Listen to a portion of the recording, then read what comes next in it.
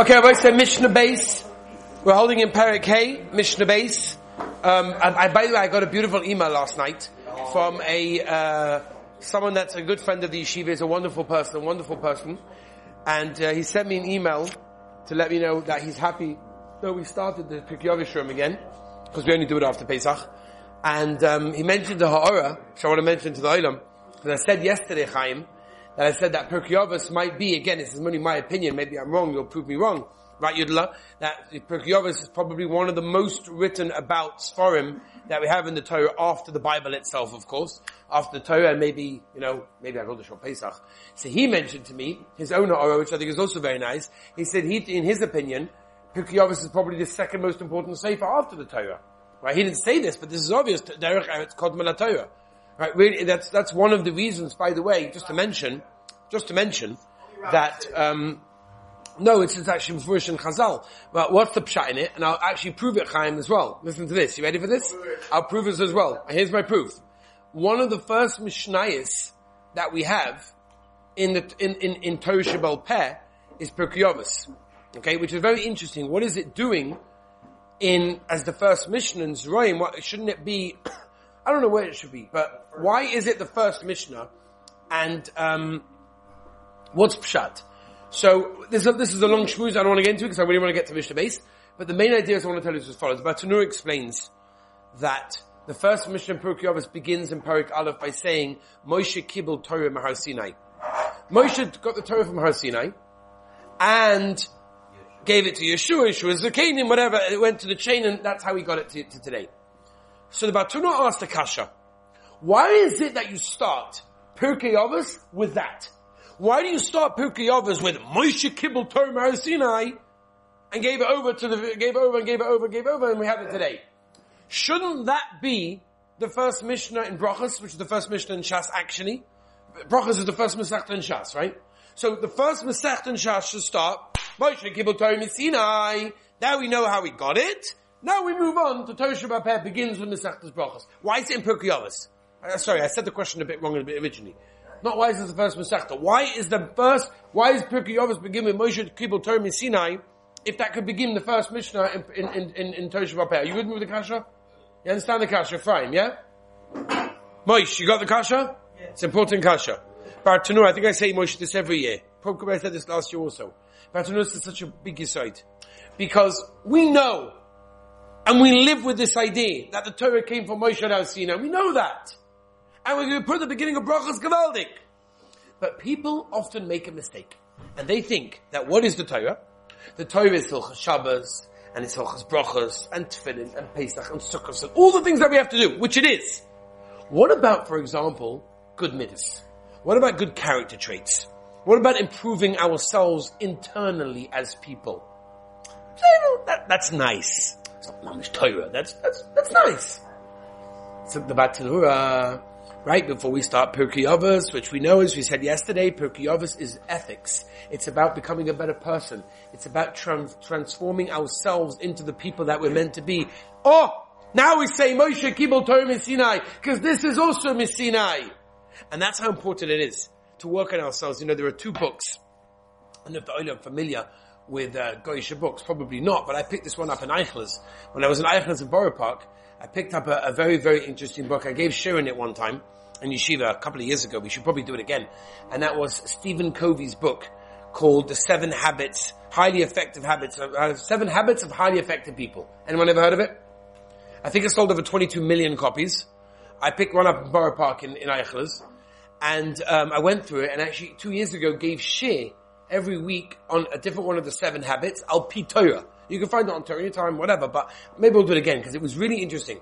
Now, when I started that series, I said there are a few books that people read for self-growth. Many, many books, but that's one of them. And there's another one called written by Dale Carnegie, right? Anyone ever heard of Dale Carnegie? Basically, how to win and influence people. So without going into, that's Win Friends, different versions, whatever. So what are the differences between the two books? The differences are as follows, and I think it's a very big insight. The differences are that Dale Carnegie's book, How to Win Over and Influence People and Friends, whatever, is not about changing as a person. It's teaching you what to say and how to act so you can get what you want. That's a very un-Jewish thing. Stephen Covey's book, which again, he's a goy, but the Gemara tells us Mufurish, Chochmah b'goyim timing. There's a lot of Chochmah by goyim, and there's a certain Chochmah that we can sort of tap into by the goyim. He writes a book, and his whole book is about what? It starts on the inside. And Mimela, when you change who you are, everyone around you also changes. And you're able to get what you want, and you're able to accomplish more, and be successful, and be effective, and everything else. It all starts on the inside. Rabbi said, Pirkei Avos is about that. Now today's Mishnah is a crucial Mishnah. I want the Olim to listen carefully, because it is a Mishnah which I believe talks to every single one of us. Okay? Please listen, please understand, please internalize. Very, very important Mishnah. Again, you'll read the Mishnah with me, you won't even see the relevance. Like, how's this relevant to our lives? As we said yesterday, every Mishnah is relevant to our lives. We have to plug it in. Here we go. Pirkei Mishnah Beis. Asara doros me Adam va'ad Noach. There were 10 generations, right? 10 generations, all the way from Adam Arishon until Noach. Lohoidia, to teach us, to inform us, for us to know that what? Kama erech hapayim lefonov. How much patience Hashem had with us. Shekol hadoros hoyu machisin uboin. All of the generations, as we know, after Adam Arishon, the generations after Adam Arishon were gefelach. There were various that they were doing, Dar Mabel, Dar Flogger, there was so much going on. And they all continued to anger, Kaviyochel, obviously there's no way of angering Hashem, but figuratively speaking, in a way that we can understand it, angering the Rabbeinu Shalom Yidla. And they kept on generation after generation angering Hashem. And what happened? Eventually, until eventually Hashem said, enough, Ginik. That's it. We're going to destroy the nation, destroy the world, start again. But, says the Mishnah, it took 10 generations. It took 10 generations to get there. That means this Mishnah is teaching us quite a few things, and I want to explain to you what they are. This Mishnah is teaching us 2 specific points that I'd like to make about this Mishnah, if I may. Okay? 2 specific points about the Mishnah. And that is as follows. That, number 1, sometimes let me say it this way. I got a phone call yesterday from a fellow who is going through a very, very hard time. A very, very tough time. And the second part of what we're going to discuss is also going to be very negated to this as well. So maybe it's a good akdama to what we're going to say now. He's going through a very tough time in life. Things are not going well. As the words that he used to me is, my life is crumbling from beneath my feet. That's what he said to me. And it's tough. It's tough. And I didn't have much to tell him. There was very little I could try to do except to give him a chezuk and whatever. But the point was, he said to me, I feel like God's like punishing me. He hates me. He doesn't like me. And he's doing all this because, like, you know, which obviously I proved that to be completely wrong and irrelevant and doesn't make any sense. Why would the Rebbeinu Shalom have you in the world if he doesn't like you and wants to punish you? There's no sense to that. Right? The Rebbeinu Shalom doesn't do that. But you know what we see from this Mishnah? We see from this Mishnah that the Rebbeinu Shalom has endless patience. Eventually, after 10 generations, the Dar Mabel, it was gefelach. It was gefelach, and he gave them opportunity after opportunity, and tshuva, and still not. And after all of that, he still gave them another opportunity, and still not. Eventually he said enough. The world has to go, to go on chesed, olim chesed yibona, started again with Noach, chesed, okay. But it shows us that the Rabbeinu Shalom has endless patience. When a boy turns around and says, it's gefelach, I've done this aveira, then his man has just been, my shmir seinayim was gefelach, my levatola was gefelach, davening with a minion was terrible, learning didn't exist, all these things, and we say it and we think, oy, oy, oy. But 1 minute, just remember, the Rabbeinu Shalom has so much patience. He's waiting for us, and he's waiting in anticipation, he's excited for us to return to him, to do tshuva, to connect to him, to have a shaychus. But just remember, that the Rebbeinu Shalom has a huge amount of patience. That's a simple understanding of the Mishnah, what this has relevance to our lives. The Slonim Rebbe in the Siva Shalom has a beautiful idea, which I think we can integrate into our lives, and I want the Olam please to remember what I'm saying for future reference, which should hopefully not be Negeya, but if it is, please refer back to this Mishnah, Pirkei Mishnah Beis. And the Siva Shalom explains to us this idea of what happened over here, of all of the doros that happened, that came about from the doros of Adam Arishon until eventually of course, we got to Avram Avinu and everything else, which, Avram Avinu came along and gave us the schar, as the Mishnah tells us as well. We continue.